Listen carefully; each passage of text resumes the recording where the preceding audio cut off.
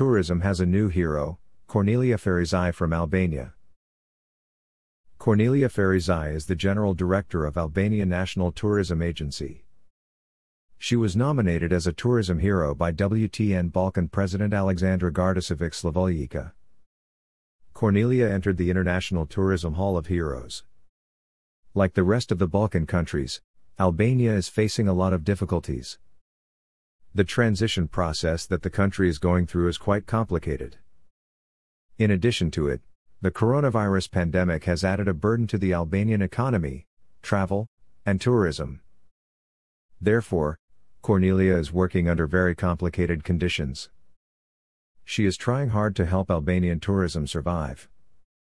Her efforts to promote the country, its beauties, and potential, locally, regionally, and internationally are of extreme value in the process of rebuilding the tourism industry.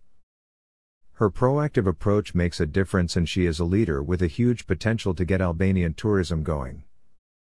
Having Cornelia in so responsible position in the tourism industry is a real sign that Albania is on the way to win over all the difficulties that the country is facing at the moment. Therefore, I strongly recommend this young and hard-working lady to be awarded as a tourism hero. Cornelia said, "I am really so impressed and excited at the same time.